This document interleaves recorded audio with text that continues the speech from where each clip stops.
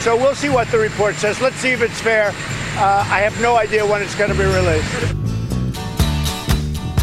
It's going to be released just now, as it turns out. Well, I don't know why I came here tonight. Well, to the Attorney General, I got anyway. the feeling that something ain't right. Who knows if it is? I'm so scared in case I fall off my chair. And I'm wondering how I'll get down the stairs. Clowns to the left of me, jokers to the right. Here I am, stuck in the middle with you. Here I am. Yes, I'm stuck in the middle with you. From Pacifica Radio in Los Angeles, this is the BradCast, as heard on KPFK 90.7 FM in LA. Also in California in Red Bluff and Redding on KFOI, Round Mountains KKRN, and in Eureka on KGOE. Up in Oregon on the Central Coast on KYAQ, Cottage Grove's KSO, and Eugene's KEPW. In Lancaster, Pennsylvania on WLRI, Maui, Hawaii's KAKU, Columbus, Ohio's WGRN. In Palinville, New York on WLPP, Grand Rapids, Michigan's WPRR. In New Orleans on WHIV, Gallup, New Mexico's KNIZ. In Concord, New Hampshire on WNHN, Fayetteville, Arkansas's KPSQ. In Seattle on KODX, Goldendale, Washington's KVGD. In Janesville, Wisconsin on WADR. In Minneapolis, St. Paul on AM 950 KTNF.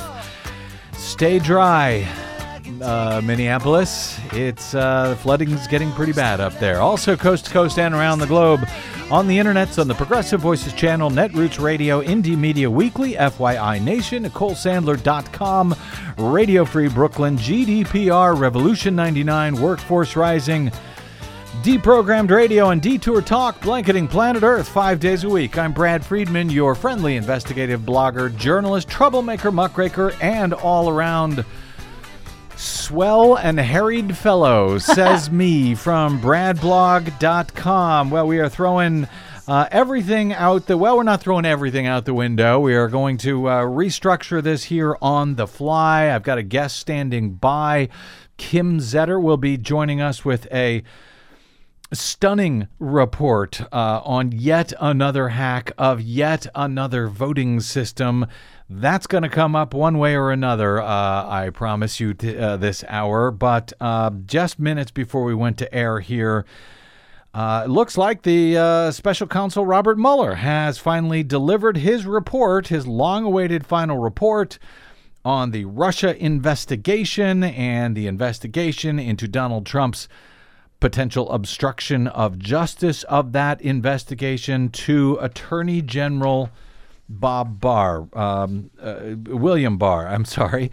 That is, see how confused I am? So forgive me that I'm working literally from material that is just now breaking as we go to air from AP. Forgive me for reading this along with you, because we don't yet know much of anything other than the fact that this has been delivered to Attorney General Barr, as far as I can tell. The comprehensive report, still confidential, marks the end of Mueller's probe, but sets the stage for big public fights to come, says AP. The next steps are up to Trump's Attorney General, to Congress, and in all likelihood, federal courts. The Justice Department said Robert Mueller delivered his final report to the Attorney General and officially concluded his probe of Russian election interference and possible coordination with Trump associates. The report will now be reviewed by Barr, who has said he will write his own account communicating Mueller's findings to Congress and to the American people.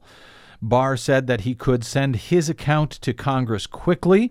He released a letter that was sent to the heads of the House and Senate Intelligence Committees. This would be Lindsey Graham and Dianne Feinstein in the Senate. I'm sorry, the Judiciary Committees there, and the Judiciary Committees in the House, led by Democrat Gerald Nadler and Republican Doug Collins. He cites the statute for the special counsel and that he is to receive that report and then decide what will or will not be delivered to Congress and to the public. He said, I am reviewing the report and anticipate that I may be in a position to advise you of the special counsel's principal conclusions as soon as this weekend. This in that letter to the top Republicans and Democrats in the House and Senate. With no details released at this point, AP says it's not known whether Mueller's report answers the core questions of his investigation, namely, did Trump's campaign collude with the Kremlin in some way to sway the 2016 presidential election in favor of Trump? Also, did Trump take steps later, including by firing his FBI director, to obstruct the probe? But the delivery of the report does not mean the investigation has concluded without any public charges of a criminal conspiracy between the campaign and Russia or of obstruction by the president. AP says it's unclear what steps Mueller will take if he did uncover what he believes to be criminal wrongdoing by Trump, especially in light of the Justice Department's legal opinions that have held that sitting presidents may not be indicted.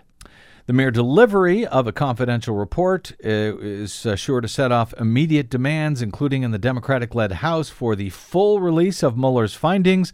AG Barr has said he wants to make as much public as possible. He reiterates that again in the letter that he sent to Congress, and that any efforts to withhold details Democrats have promised will prompt a tussle between the Justice Department and lawmakers who may subpoena Mueller and his investigators to testify before Congress about the report and about the process used to compile it. Such a move by Democrats would likely be vigorously contested by the Trump administration, as AP notes. Des, you were able to grab some audio. This is Representative Adam Schiff, who's the chairman of the House Intelligence Committee. He was on MSNBC with Ari Melber, and this is what he had to say. The key question, though, is will Bill Barr live up to the commitment that he made to be as transparent as possible, which would require making public the Mueller report. We voted overwhelmingly in the House to do that. But for Lindsey Graham's stopping that bill in the Senate, I think the Senate would have voted overwhelmingly to make the Mueller report public as well. But one thing I will add, Ari, is the report itself, as important as that will be, is not as important as the underlying evidence. And in particular, of concern to us in the Intelligence Committee, any evidence of compromise, whether it was criminal or not, any evidence that a U.S. person, the president, or anyone around him may be acting in the foreign interest of an adversary and not in the interest of our country. That's Congressman Adam Schiff giving his first response to the news just breaking minutes ago that Special Counsel Robert Mueller has delivered his report, whatever is in it, to the Attorney General William Barr, who now decides what happens with that report.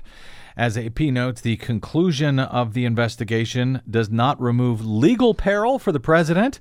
Trump still faces a separate Justice Department probe in New York into hush money payments during the campaign to two women who say they had sex with him years before the election. He's also been implicated in a potential campaign finance violation by his former lawyer, Michael Cohen, who says Trump asked him to arrange those transactions. That would be a campaign finance conspiracy felony for which Michael Cohen has pled guilty and is going to jail within a matter of weeks, I believe. Federal prosecutors also in New York have been investigating foreign contributions made to the president's inaugural committee. So far, over the 21-month investigation, Mueller has brought charges against 34 people, including 6 aides and advisors to the president and 3 separate companies. The special counsel brought a sweeping indictment accusing Russian military intelligence officers of hacking Democrat Hillary Clinton's campaign and other Democratic groups during the 2016 election. He charged another group of Russians with carrying out a large-scale social media disinformation campaign against the American political process that also sought to help Trump and Clinton. So obviously there is much more to go, no matter what it is that is said in this report, which, as Bill Barr says, could be summarized to Congress as soon as this weekend. Don't know if that indicates that the report is really short, that he would be able to summarize it that quickly. We don't know. We don't know much of anything other than what I've just shared with you at this moment, at this minute, as it just breaks before airtime. No doubt we will have much more on all of this in our next thrilling edition of the BradCast. But until then, we're looking towards 2020 and replacing this president. I'll just call him that. This president, Donald Trump. And to do that, I want to reflect back at another president who never faced a special counsel, Jimmy Carter, who faced a landmark today. So we'll jump back into that story next, which ties into my conversation with Kim Zetter about a remarkable new hack of a voting system. All of that is straight ahead on the BradCast. I'm Brad Friedman. Don't touch that dial.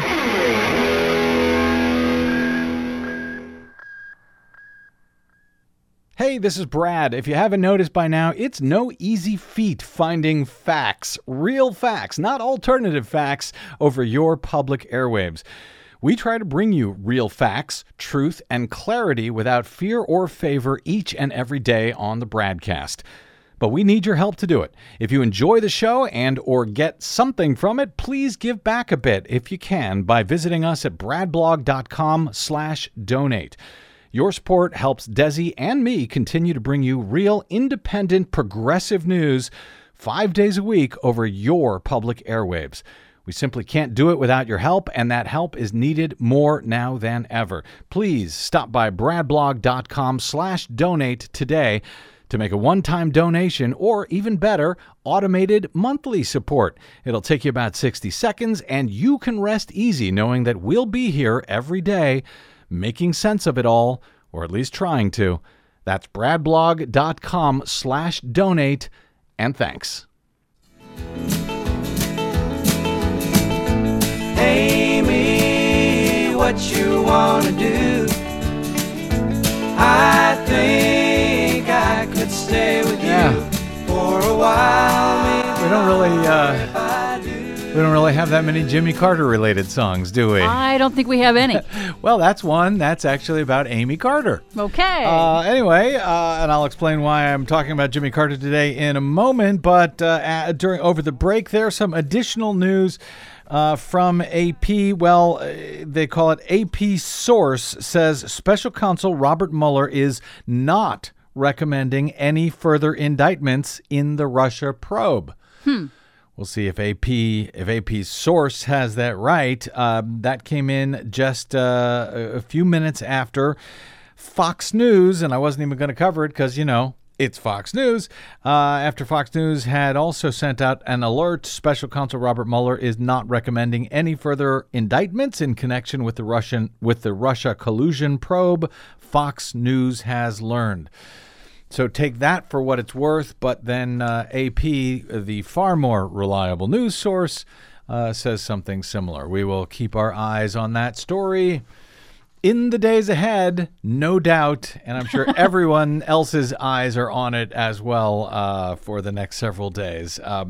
Anyway, getting back to some of what we had hoped to talk about today, a president who did not need a special counsel and was not seeing his associates facing jail time and everything else. Nearly 4 decades after voters unceremoniously rejected then-President Jimmy Carter's bid for a second term, the 39th president has now reached a milestone that electoral math cannot dispute. He is now the longest living chief executive in American history.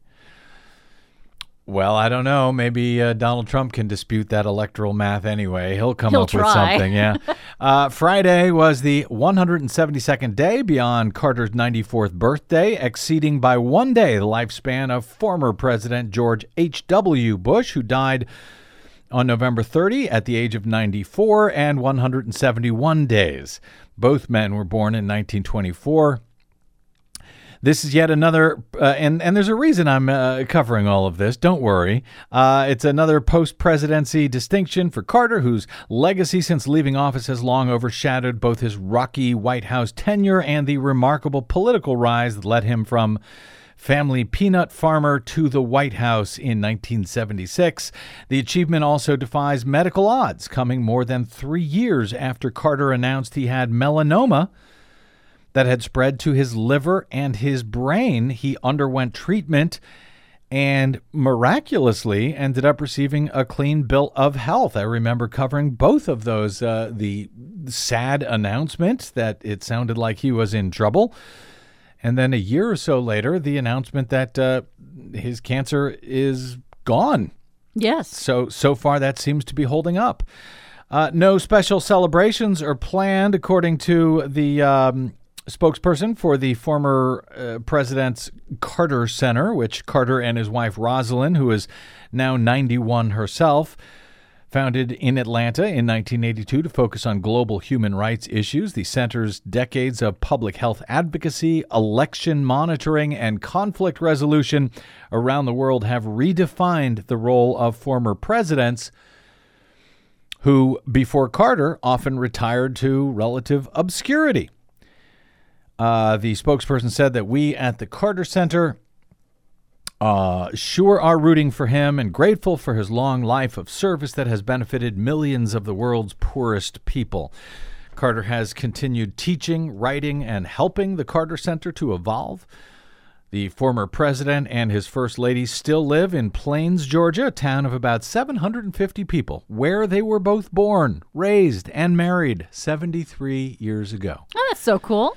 A devout Christian, Jimmy Carter regularly teaches Sunday school at the Maranatha Baptist Church, which draws hundreds of visitors to Plains for each session, and the Carters pose for pictures with each attendee that turns up.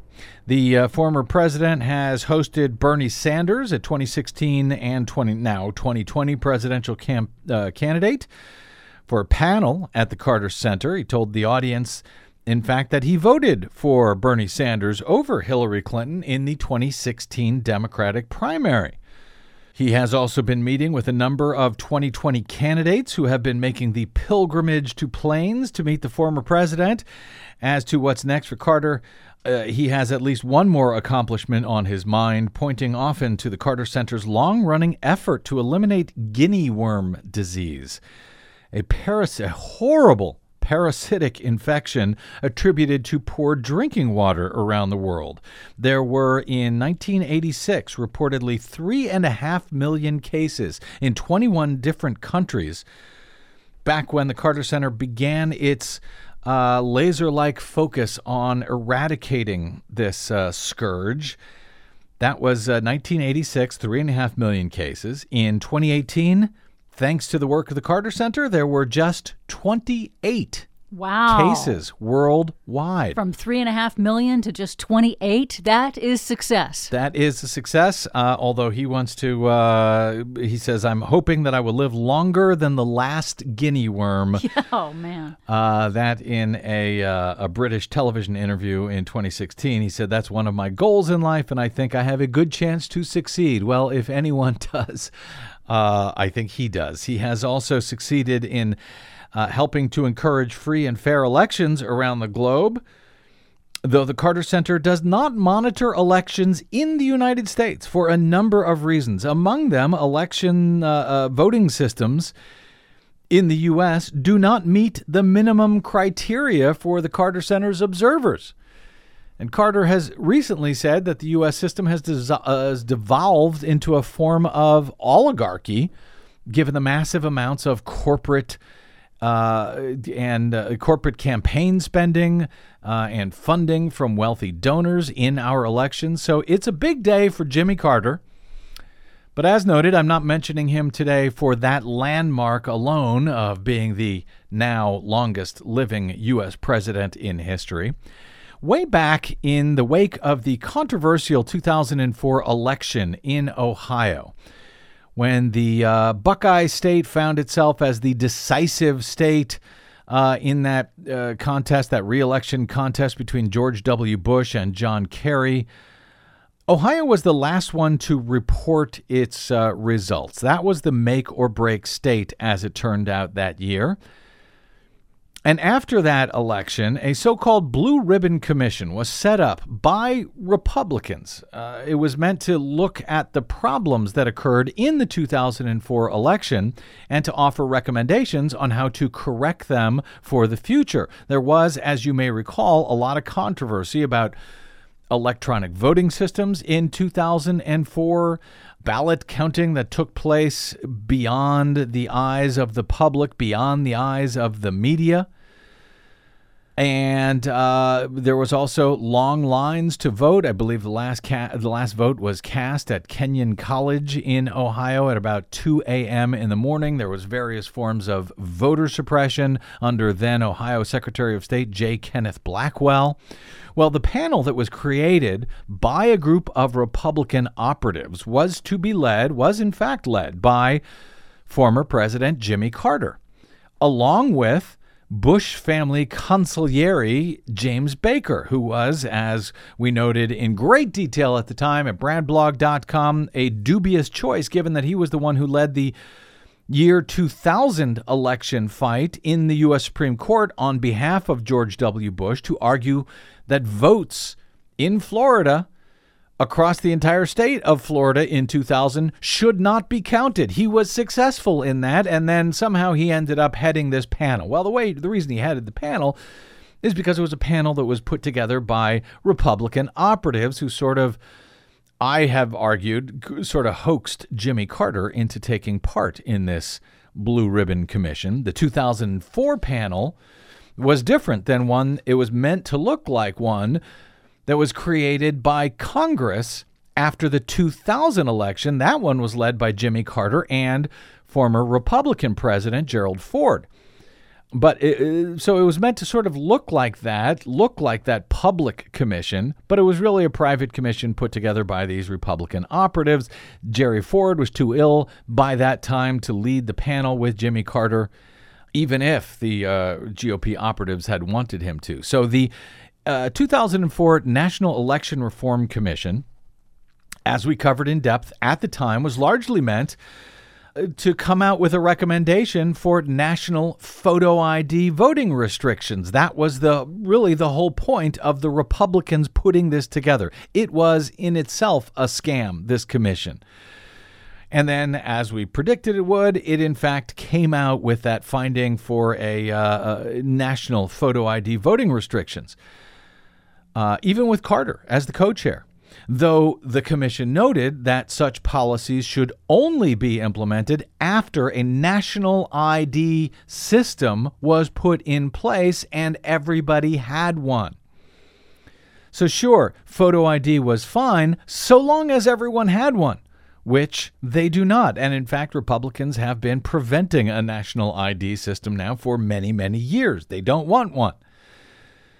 But that part of the commission's recommendations was largely ignored by the GOP voter fraudster crowd, who still cite the Baker-Carter Commission as calling for photo ID restrictions, not mentioning that they said only after everyone actually has one. What? They're making a bad faith recommendation? Gosh. And not those Republicans that I know.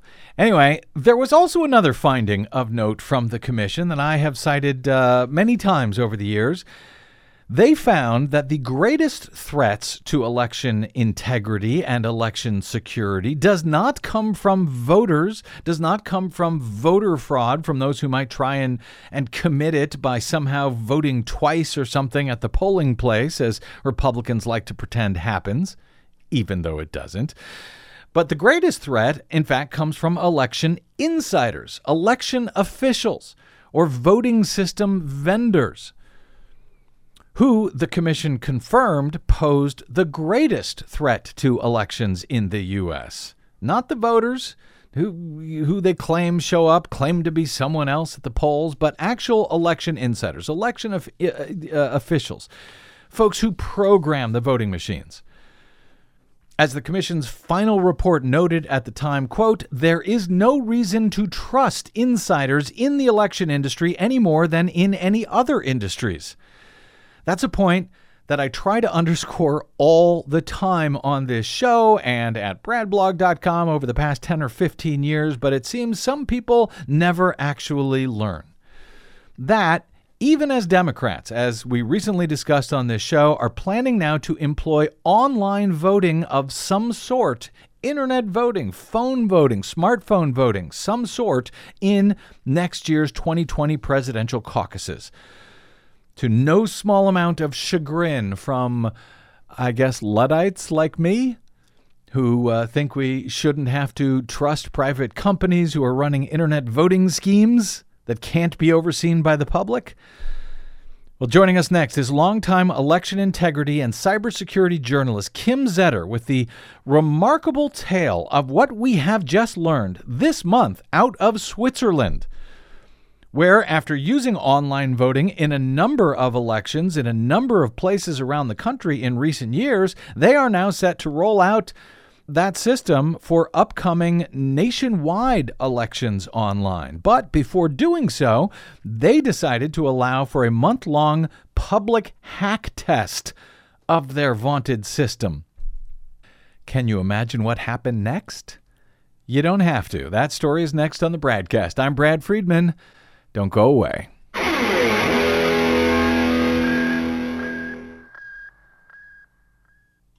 The BradCast and the Green News Report are 100% independent, 100% listener-supported. But we can't do it alone. We need you. Please help us bring real facts to listeners at independent stations around the nation. Please drop by bradblog.com/donate. That's bradblog.com/donate. And thanks. Welcome back to the BradCast. Brad Friedman from bradblog.com. We spoke a week or so ago with journalist Steve Rosenfeld about the Democratic National Committee's new directive to states that plan to run caucuses during the very crowded 2020 presidential primary race next year instead of primaries, which the party is encouraging as a more egalitarian way to allow voters to select its nominee for the crucial 2020 presidential election.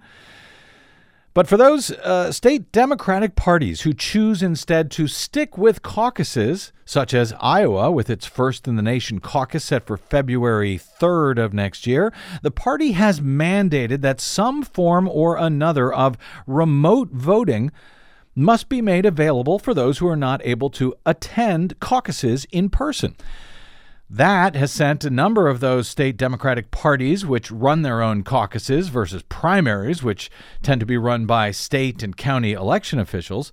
It sent those Democratic Party officials out to consider adding some form of online or smartphone voting to the already sometimes quite confusing and hectic caucus process. Rosenfeld warned that there still seems to be much confusion among Democratic Party officials about how this process may play out, what systems may be used or really tested for the first time in that crucial nominating process next year. He cited a number of notorious online voting failures, such as those carried out by the Utah State Republican Party back in 2016 and in 2018, and in a number of online party elections across Canada, which resulted in various disasters, including one election that he reports was outright stolen by a conservative party in Alberta in 2017. But for Democrats, and even states and counties around the country who may be considering some form of online voting as being pushed by a number of private online and smartphone voting vendors, some may look to Switzerland, where a number of that nation's cantons, that's essentially what we would consider to be states in the Swiss Confederation, a number of them have been using online e-voting for some time. So confident is Switzerland in its online voting system that the Swiss Post, that's the National Post Office, which runs elections in Switzerland, last month, as required by a legal directive, the Swiss Post opened its e-voting system to a public hacker test, which began at the end of February and wraps up this weekend. The test, known as an intrusion test, was meant to allow independent IT specialists to register, to put the system through its paces by attempting to manipulate the results of a fictitious online election even releasing the system's source code to those cybersecurity experts who sign up to test the system. Well, early last month, as an announcement at the Swiss Post website noted in an interview with Dennis Morel, the head of e-voting at Swiss Post was not losing any sleep about the public hack testing of its system. Morel told the interviewer, "I'm sleeping very well, all things considered, and with good reason." He said, the Swiss Post e-voting system has been in operation for a number of years. We perform these sorts of intrusion tests in-house every 2 months or so, in conjunction with specialists from a wide variety of units. And he noted they've had absolutely no problems to date. Swiss Post has boasted that the system, developed by an international voting vendor named Zetter, which is a leader in developing various internet and other voting and online reporting solutions for national and regional elections in some 42 countries, including at least 1,400 counties here in the U.S., Swiss Post has voted that system has already been examined thoroughly through professional audits paid for by Swiss Post with KPMG, an auditing giant, though it has never made the auditing reports public or indicated if anything significant got changed as a result of those audits. That, according to longtime cybersecurity reporter Kim Zetter at Vice.com's MotherBoard last week. So, with public test period now ending, how did it go? Well, according to Zetter, not very well. Her recent report at MotherBoard begins, quote, "An international group of researchers who have been examining the source code for an internet voting system Switzerland plans to roll out this year have found a critical flaw in the code that would allow someone to alter votes without detection." Yeah, that sort of seems to be a problem. I wonder how Mr. Morel is sleeping tonight. Joining us now to explain what the researchers found, what it means for the Swiss e-voting system, and frankly, what it may mean or should mean for similar schemes being considered for use here in the U.S., for our own crucial 2020 elections and beyond, is Kim Zetter. As I said, she's a longtime cybersecurity and national security journalist and author, having written hundreds of stories for Wired News, now frequently found at Vice.com's MotherBoard and at the New York Times, where in all cases she has broken innumerable stories of great national import over on the never-ending security concerns of electronic voting and tabulation. She's also author of Countdown to Zero Day, Stuxnet, and the launch of the world's first digital weapon. And by the way, she's also one of the very few journalists that has stayed focused on the threat of e-voting related issues as long or maybe even longer than I have, if you can believe such a thing. And I couldn't be more appreciative of that. Kim Zetter, it's been quite a while, but welcome back to the show. Well, that's quite an introduction. Thanks, Brad. Well, it is all true. I'm glad you're still on this beat, Kim. Really glad. So to that end, in Switzerland, how'd that test go? What did the independent researchers find once they were given a chance to look at that code? Well, what's interesting is that these researchers weren't actually even part of that independent testing. What happened was that the Swiss law requires them to make the source code public for people to examine, and so they opened the source code made the source code available only to people who were actually registered for that public pen testing that you described. But someone didn't like the conditions under which you had to follow in order to register and get access to that source code.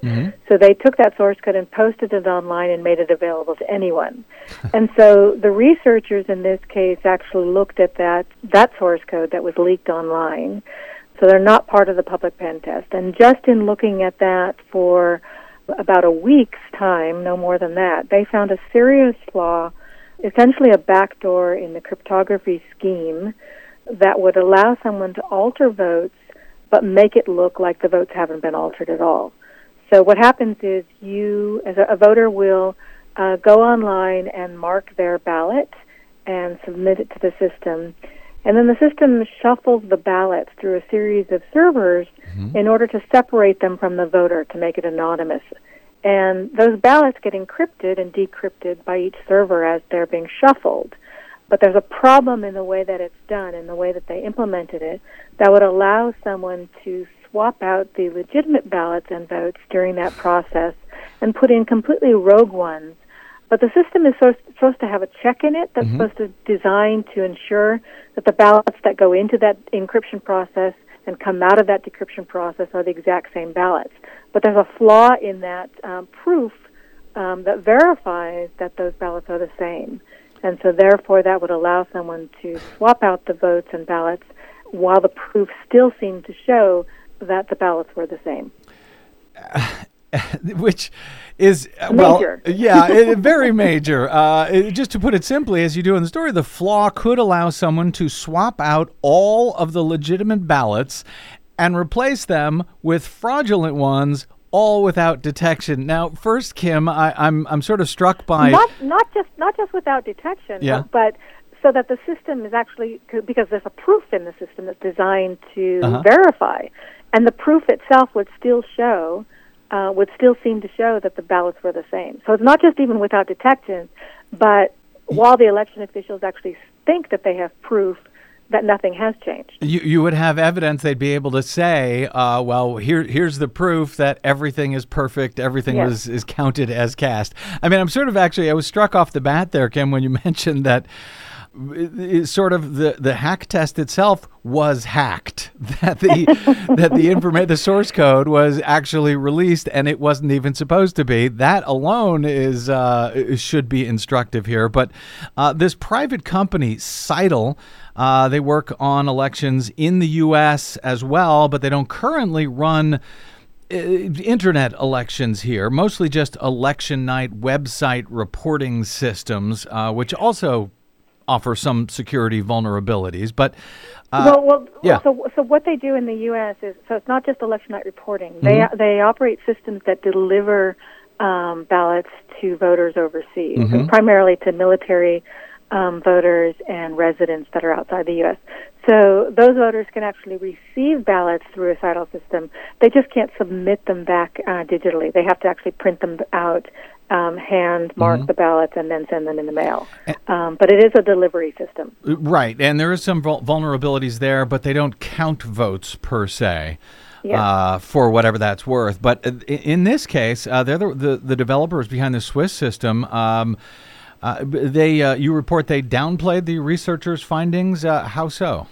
Well, what they said was the researchers gave them a courtesy preview of their research, and Swiss Post passed it off to Zetter. I don't think the Swiss Post was very happy with the flaw that the researchers found. Not that they were unhappy with the researchers. I think that they were unhappy with Zetter, and gave it to Zetter, and Zetter supposedly fixed the issue. So Swiss Post was kind of downplaying it at the same time they also weren't happy with it. It's unclear, however, if the fix that Zetter did actually works. The researchers who know what the basis of the fix is say that if it's implemented correctly, it should fix the problem. But because Zetter got the implementation wrong the first time around, there's no reason to believe that they get the fix right as well. And the other major concern, and there's a lot of them here, but the other major concern is that in trying to defend this system, it seems that Zetter and or Swiss Post was saying, well, this isn't that bad because you would have had to have been an insider to exploit this issue. Am I characterizing what sort of their defense of the issue? Yeah, so we hear this quite a lot from U.S. officials as well. Election officials all the time say, when researchers point out vulnerabilities that could be hacked, the election officials say, well, that would be illegal for someone to do, as if no one would ever do anything illegal to alter an election. And it's the same thing with the Swiss Post comment that you would have to be an insider. Well, that's precisely the kind of attacker that you're worried about. We're not just worried about outsiders remotely hacking into a system, but we're actually worried about privileged insiders who can take their time and have the knowledge of the system to do an expert manipulation of it. And this is an important issue that I want to underscore, and I spoke about it in the last segment. I've been speaking about it for many years, but after the 2004 election in Ohio, which was itself controversial, there was a so-called Blue Ribbon Commission that was formed. It was headed up by James Baker and former President Jimmy Carter, who is now, as of today, the longest, the oldest living former president. And what they found was that the greatest threat to elections, voting systems actually come from insiders. They write in their report, quote, "There is no reason to trust insiders in the election industry any more than in any other industry." This is a concept that over the years I have found both election officials and vendors don't seem to fully appreciate or care about, or even they become offended by it. And we're talking about thousands and thousands of both election officials and private voting system vendors and programmers who have access to the electronic systems, even without online voting here in the U.S., but just to the touchscreen systems and to the computer tabulators and so forth that we use in this country. Yeah, I think that, so I get that they're insulted, that anyone would imply that insiders might alter an election. But, we have a history of elections being manipulated by insiders, whether they were voting machines or just, paper ballots in the past, where ballots go missing, ballot boxes go missing, things like that. So insiders are perfectly placed to do this kind of manipulation. Essentially, we should have a voting system where we're not required to trust anyone. We're not required to trust election officials. We're not required to trust the vendors. We're not required to trust the voting machine itself. We should have a system that can be audited independently of all of those parties in order to verify the election results. And that's really in the best interest of everyone because, when things go wrong, there's naturally a finger pointing at, if not an outsider, then an insider. And it's in the interest of election officials and vendors both to have a system that can be independently audited so that they themselves are never, in a suspect position. Thank you. Thank you for saying so. I've been trying to point that out, and I've even been on air with, election officials at various times who tell me, Brad, to a certain extent, you have to trust your election officials. One of them, famously from Monterey County, California, some years ago, told me that on air, and then a few months later, he was actually charged with 60 counts of fraud and all sorts of other things that he pled no contest to. So it's not meant as an insult to anybody. The point is the public need to know that their elections have been carried out fairly, and they need to be able to oversee those elections by themselves. And I'm concerned not just with online systems, but with a lot of systems that I know you have seen that have been now spreading, even all of these years later, to places like Georgia, to my own home county of Los Angeles County, Texas, Pennsylvania, Ohio, that will print computer-printed, computer-marked ballots that are being spreading quickly before 2020 and being supported by Republicans and Democrats alike, even though the cybersecurity experts that I talk to all say hand-marked paper ballots are the way to go. Is there any alternative that you see to what seems obvious, hand-marked paper ballots that we can all oversee? Yeah, you're talking about what are known as ballot marking devices. Mm-hmm. Just a quick explanation of what those are for our listeners. This is a system. It's designed to be accessible for disabled voters or voters who need ballots in a different language. It uses a touchscreen in most places, so the voter can go to a computer, mark their selections on the screen, but that device doesn't actually tabulate the votes. All it does is then print out a ballot on paper. Mm-hmm. The voter can view the paper to make sure that the machine marked them correctly, and then the ballot gets put into an optical scan machine that actually tabulates the votes. So technically there isn't anything wrong with those systems as long as you do a manual audit of those paper ballots afterwards to make sure that the scanner has recorded those ballots accurately. And you also need to make sure so one of the biggest complaints of the ballot marking devices is that some of these systems print out ballots that have a barcode on them, and that when you put the ballot through the scanner, instead of reading the human readable portion of the ballot that the viewer has or that the voter has actually examined and verified, the scanner will read what's in that barcode and that hidden barcode. Mm-hmm. And so the concern then is that that barcode could have something manipulated inside of it, and so the voter looks at the ballot, sees one thing, but that the scanner has actually seen something else. Again, if you do a manual audit afterwards and check the human readable portion of the ballot against the digital count, you'll be able to see and catch something like that. So in all cases, again, you shouldn't trust any system. You shouldn't trust a hand-marked paper ballot either if it's going through a digital scanner, because, again, you're dealing with electronic software. So the biggest fix for all of this stuff, no matter whether the ballot is created by hand by the voter or created by a machine marked by the voter, the reassurance that we have can only come from a manual audit of those paper ballots against the digital tally. We've been speaking with a number of cybersecurity experts in recent weeks and months as they're looking at moving to such a system, a BMD system for all voters in Georgia, that, as you describe. And among the folks we've talked to, Professor Rich DeMillo of Georgia Tech, who recently came out with a study finding that, no, we can't even, never mind that those barcodes that no humans can read, we can't have any confidence after an election that the computer-marked ballots were actually verified accurately by the voters, who apparently don't look at those printed ballots quite often. He also found that there's another system that is being used currently in Kansas that prints out the ballot but then allows that same paper ballot to go back through the printer again before it is scanned, at which time new marks can be added to the ballot.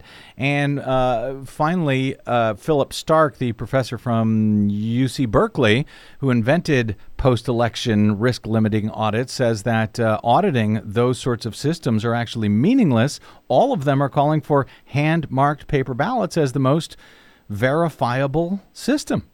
Yeah, but again, the hand-marked paper ballot still has to go through an audit. So, you know, if a voter hand-marks that ballot, and if the voter doesn't review that ballot, and oftentimes they're not going to, you know, they're going to hand-mark that ballot, they may not fill it out correctly, or they may have missed things, and that ballot still goes through and gets counted. So I don't think that the voter verifying the ballot, you know, that's going to be an issue in any election, no matter how the ballot is filled out. So I think the point is that the best that we can do, though, is to still do that manual audit. I think that that issue regarding that Dominion machine that goes back through a scanner twice is a concern. So I think that the systems undergoing testing and things like that have to meet a certain level of security, so those things aren't done, and that the source code has to be examined. But I think ultimately the way to go is to a manual audit of the ballots afterwards. The reason I sort of raised that point and these others is because, Kim, as long as you have been covering these stories, as I have been covering, it's sort of like deja vu all over again. Nothing personal, but reading your story in Switzerland, it was almost the least surprising story of the year. We see this all the time. The companies or the jurisdictions come out with new voting systems. They say they have tested them. In the case of the U.S., they give them to the Elections Assistance Commission. They certify them with these private companies. In Switzerland, we had KPMG, you know, a professional company who has supposedly looked at these systems over and over again.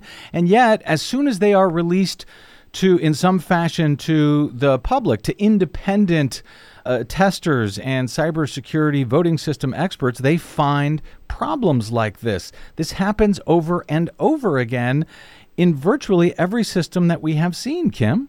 Yeah, so I think that the issue here is that there's never been a high bar for any of these systems, and because they've been closed source proprietary systems, the vendors have allowed to really create sloppy systems that no one has really demanded more secure systems.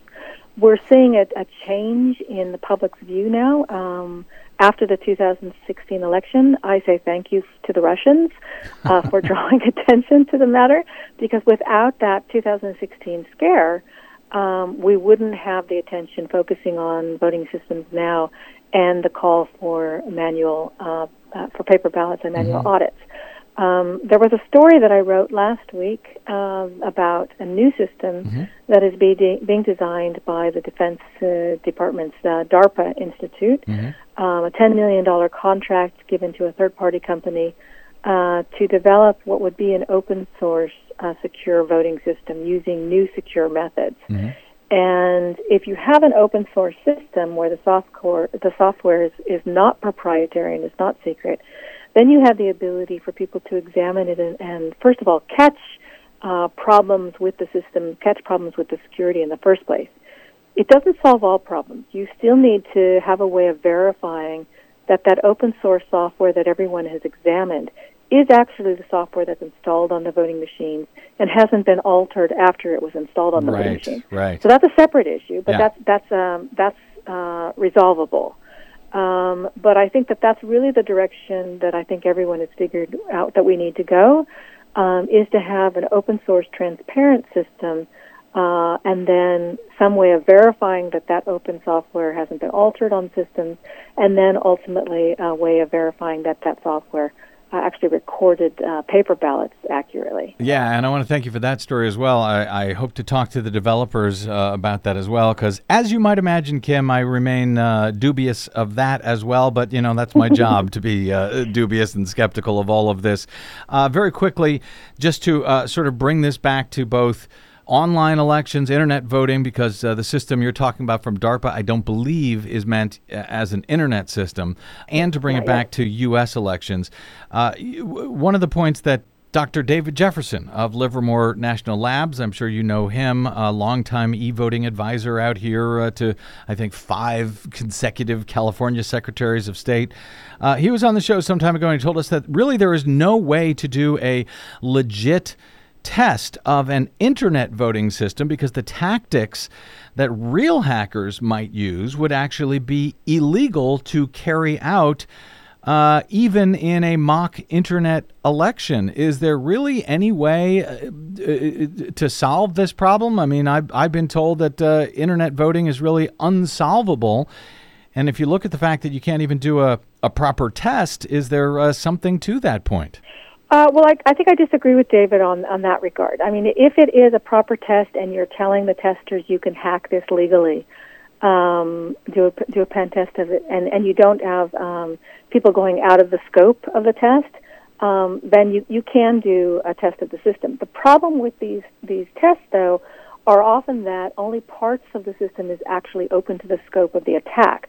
So, so often what happens is they'll say, well, you can try to hack the public-facing internet system that the voters will use, but you can't try and get into our back-end system by, for instance, doing a phishing attack against the election officials. Right. And, of course, that's the way that an attacker would actually do it. They wouldn't necessarily come in through the front door.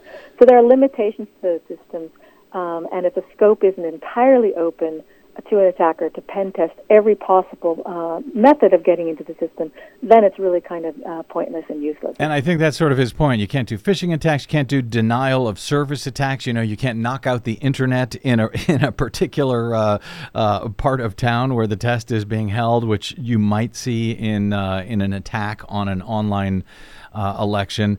Finally, Kim, do you share my concern I mentioned at the top of the segment here about this mandate from the DNC that state Democratic parties must include some form of remote voting with their caucuses this year in the presidential nominating contest? Steve Rosenfeld has been one of the few folks who has been trying to look into this and figure out what Democrats have in mind. I don't know what they have in mind. We are really months away now from this, from the beginning of the caucuses, and they're going to be essentially testing these on a live presidential election. I don't know if you've done any reporting on this, but do you share the concerns that I do about this? I haven't looked in to see what the final resolution was. I know that they were talking about doing it over the phone, but I don't know what that meant, if they were sending a ballot and then someone prints it out from their phone, or if it's actually transmitting votes via the phone.